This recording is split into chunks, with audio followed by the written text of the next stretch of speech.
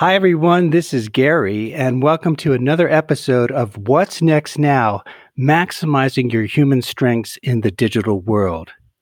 Today, joining us on the topic of transitioning from a career at IBM to defining and claiming his dreams in the music business is Andy Kushner, founder of Kushner Entertainment, which includes the Wedding Biz podcast and the Music Makers.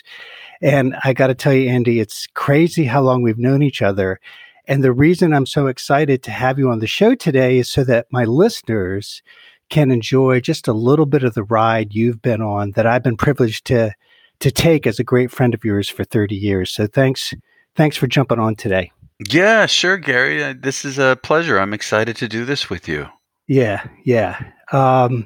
So you're like one of the only people I know who's kind of like doctors and people who grow up and they say, I always knew what I wanted to be. And from lots of our prior conversations, I know that music came into your life or was in you from age 7. And then at 15, you had a band and you were playing in front of large crowds in Tampa. So why do you think it's music for you? Like what happened or how did music become the thing for you, if you can think back to that?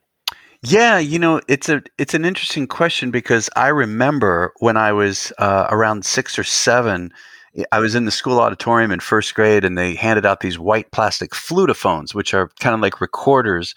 And I remember, they kind of explained, this one scale, and they taught us this one really simple song. And I can't explain it. To this day, it's a vivid memory from being 6 or 7 and being able to make music, to play a melody on this flutophone.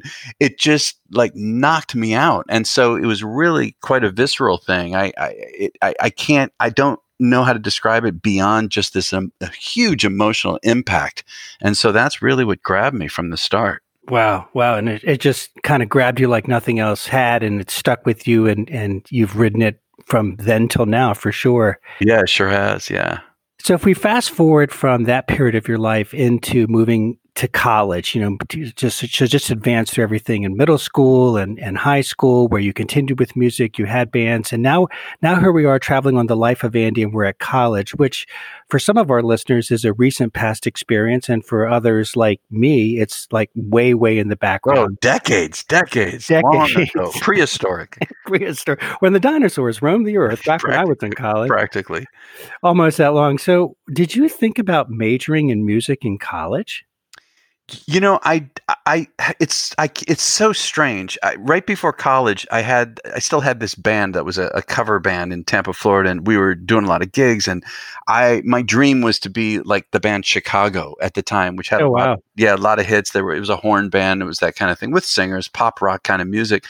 And I just wanted to do that. And I didn't even think much about college till the last minute when everyone else in my band lost or had too much fear to really go for it. And suddenly I was faced with no band. And so kind of at the last minute, I applied to college, and I didn't really know what I wanted to do. It's interesting, Gary. I didn't even consider music as a major, and I don't remember why.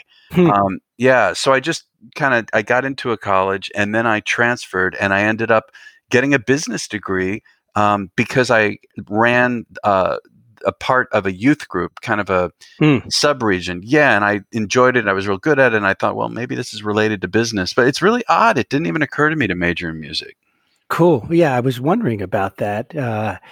So what happened to you, or should I say, excuse me, who happened to you at college that moved you to business from music, or were there any big influences that caused that, or it was just because, like you said, of your managing that business side of that youth group? Yeah, it was connected to the business side of the youth group, and then, but I was still thinking about music, and so I kind of got the idea as I was a senior and had to start thinking about where would I get a first job and interview. Right. I decided that I would at least try to get into a record company, a music record company. Yeah, and I couldn't break in. I tried really hard. I couldn't break in, and so I just thought, well, computer seems to be the next big thing. Right. And IBM was the, at that time, biggest, computer company. And so I decided, well, okay, I guess I'll get into the computer industry. And I think it was a cousin who was a sales rep for IBM. And that's how I got the idea for selling. And so, and I knew that I would, be in charge of my own schedule, and I could really, in terms of income, there was more possibility upward if I did really well. And Right. so that's what I decided to do. It's odd how it just didn't seem to be a ton of thought. It just kind of headed that direction. Just kind of went for it, and it's worked out. So when you took that path, because it was a popular path to take, you saw that it would give you freedom and income. Did you have anything in the back of your mind as keeping music as a side hustle while you were on your career path at IBM or in the tech industry? Well, right at that time, I really didn't. And it was after I was in IBM for a few years that I started to really miss music. And so they had moved me to Washington, D.C. for my first territory for selling. And so in the D.C. area, I started just kind of researching and ended up meeting, various people in the music industry in the D.C. area. And, long story short is that I started a band. At that time, there were these cover bands that did really well with weddings and corporate parties and things like that. And I had done some of that as a teenager. And so I decided, well, I will put together a band kind of with my vision and do that on the side. At the time, I had no intention or idea that it would ever become full time, which it later did. Right. So it was more just because I missed music. And it helped me to enjoy the corporate world more, because I was really getting frustrated. I didn't like working for people and having people tell me what to do and having to do performance reviews and things like that. I just something about it all just was, I did not enjoy. I liked hanging out with people in the selling process, and I liked being successful and making quota numbers the years that I did.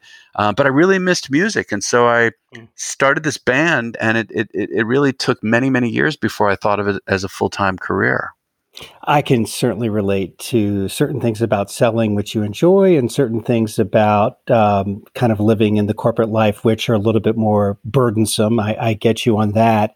Did you have a plan when you transitioned from having music on the side, which was a joy for you and kind of helped you survive the corporate world?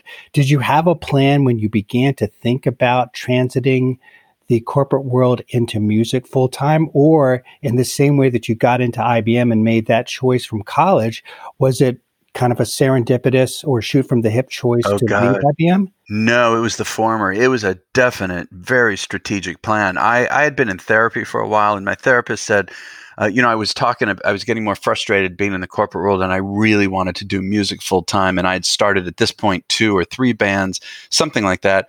And so, he also acts in a sense as a business consultant. And so we decided together eventually, after I had gotten to a certain point of income with the bands and certain business acumen, that it would be like a 2-year plan. And then when it came down to just 1 year left to go, it got very intense. So no, it was a super intentional. And the goal was to not leave the corporate world until I was making the same income with the music. That was the goal. Wow. Did you make that goal? Yeah, I did. But funny story is that literally, I think it was 2 weeks after I went full time for music. Of course, I was excited and anxious. And just 2 weeks into it, one of my 3 or 4 bands just like bombed out. It was a long story, and that was a chunk of income that just disappeared suddenly. But I was motivated, and so I made it happen. Good for you. God, that's perseverance. We talk about human strengths in the digital world. And when I think about some of your top of the list human strengths, I do think about perseverance. I think about tenacity. I think about resiliency, and having the benefit of seeing some of the ups and downs in your journey. I know that you've had to call upon those frequently. Oh yeah. Lots of ups and downs, plenty of downs. What do you think you took, if anything, from your time in the corporate world and working at IBM into being the owner of a music business, kind of an international entertainment company today? What can you think back on any lessons that you might not have been so aware of back then, but now that you look back with a little bit of distance, you can see they've informed some of your success? Oh, yeah, sure. I mean, if it weren't for IBM and eventually Lexmark, I spent 8 years with IBM and then 8 years with Lexmark. It was during those 8 years that I was working on the band business on the side. But anyway, yeah, if it weren't for that experience in the corporate world, there's no way that I could have pulled off the music, because I learned so much about discipline, and I would say the art of discipline and of organization. Yeah, and and also managing. I mean, I had, in that world there were so many managers, they would turn over often, and so I experienced something like 14, 15 different managers, and therefore management styles. And they would have meetings, and although I did not enjoy the performance reviews or having to present how I was running my sales territory, I did not enjoy it. However, I learned a ton from being required to do it, and the formats that they would create for us as reps, to present to them. So, and then also just, I mean, I was really young. I got into IBM when I was 21, and I my customer base tended to be in their 30s and 40s, even their 40s. And so I had to quickly learn how to communicate with adults, and to connect with them, and to be persuasive in a non-offensive way. And so all of those skills really ended up doing very well for me on the music side. So I'm actually, looking back, very grateful for that experience. God, that's wonderful to hear. And there's a lot of listeners who today are in that age group that you were many, many years ago. I think it's maybe 60, 70, 80 years ago for you now. It feels like it, my God. But yeah, being able to communicate non-offensively, as I think you said it, but persuasively to people who are outside of your age group is such a fantastic and important skill. Mm-hmm. It's great to know that you were able to bring that forward into your music business and into your success. Well, it also funded the going for it in the music. I mean, like I say, I had the music on the side for 8 years before I went full time, and there's no way I could have done that without the what I earned through the corporate world. Mm-hmm.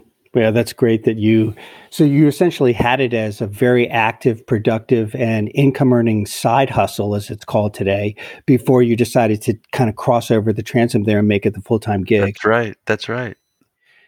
Wow, there's a lot to that. But I'm wondering if we transition to kind of what's happening today in the world, not just with COVID, but with the way that people are consuming entertainment, which is on a subscription basis, and there's a migration or an evolution going on, it seems, between live events and online events and streamed events. And so what do you see in the future in terms of sensing points or in social media that you're observing and trying to figure out how your business will evolve? Wow, that's a really loaded question, because in the event world, which is really what I'm part of, the music business, my music business is a subset of the event world, because we play weddings and corporate parties and fundraisers and things like that.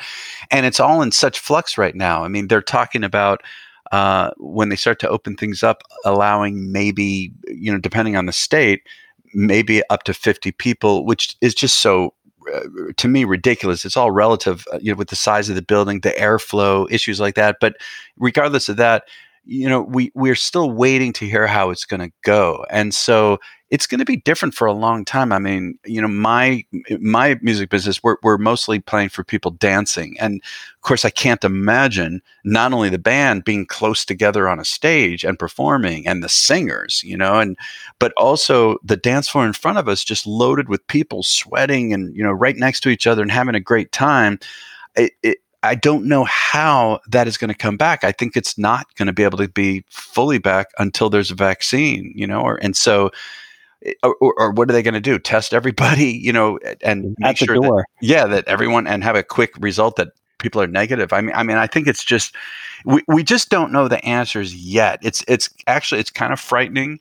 At the same time, there's some silver lining, and I see, I don't know, it's my opinion only, but I see this trend going back to just being very grounded, and like all these concerts online that people are doing from their homes, like celebrities, and then they don't necessarily have a lot of makeup or their hair done, and they're just playing by themselves, and there's this vibe going on that might carry over, but it's just hard to say. It's still really hard to know where it's going to go. Yeah. Let me take that one step further for you and pull on that string just a little bit more. And Can you imagine an entertainment world where the way in which people present as attending an event is through augmented reality with something like Oculus Quest, or a way that people are at events in their presence, but they're physically not at the event? Maybe they have a memento from the event with them physically, but they're joining together in the human spirit in the sense of common participation,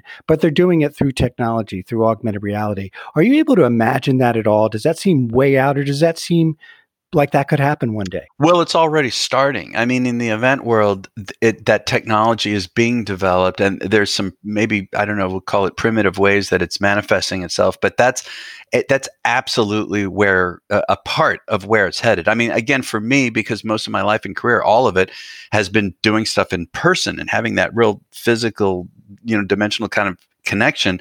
It's hard to imagine that happening, but that I do see that is. Yeah, I think that's absolutely something that's coming. And we're going to be seeing concerts. Like, I mean, they're talking about Whitney Houston and Michael Jackson, who have passed away, and having holograms and, projected into a space where people, I mean, it's just wild what's going on. Yeah. It is crazy. Well, I got to ask you, given where you've been, what you've done, what you've innovated, and how you've persevered and built, my favorite question, the question that the program is about, is this question to you, Andy, and that is, what's next now for you? I love the title of your show, by the way. I love it. Thank you, brother. Yeah, well, in my field, again, in the event industry, and many of us in the world, we're having to reinvent ourselves, and that word pivot, we're having to think about that. And so given that the live performance industry right now is just on hold, I've been building up these two podcasts that I have, The Wedding Biz and The Music Makers. And The Music Makers is more of a passion project, but I launched it during the pandemic. And because I was motivated to really move quicker and to do something that I love while we're going through this difficult time. The Wedding Biz, I'm starting to monetize, and I'm producing shows for other people, and I'm thinking of other ways I can monetize, because that show's way further along and I've got a really good large audience for it. So as far as what's next for me, it's continuing to build the podcasts into an income earning business. That's really right in front of me, So that's what I'm working on right now. Awesome, Andy. Man, I love that you made the time to spend some time with the audience today. It's great having you on the show. It's been a fun ride for me, being your dear and close friend for so long, and seeing the journey that you've created. What I love about what you've done is you visualize it, you have immense courage to go out and get it, you take action, and then you adjust along the way. I don't know if you would have thought 3 or 4 years ago that you would have these two successful podcasts and the ways that you're continuing to adjust to what's happening in the world today. So I have just a lot of respect for you in those regards, and really appreciate you sharing it with the audience here today. Well, Gary, I mean, thank you so much for saying all of that. And I, it's likewise. I've known you a long time. I've seen you do the same. You're doing it with this show. And I think you're doing great. I think it's a phenomenal concept, and I wish you all the success with it. Thanks so much, brother. I'll catch up with you soon. Okay. See ya. Later.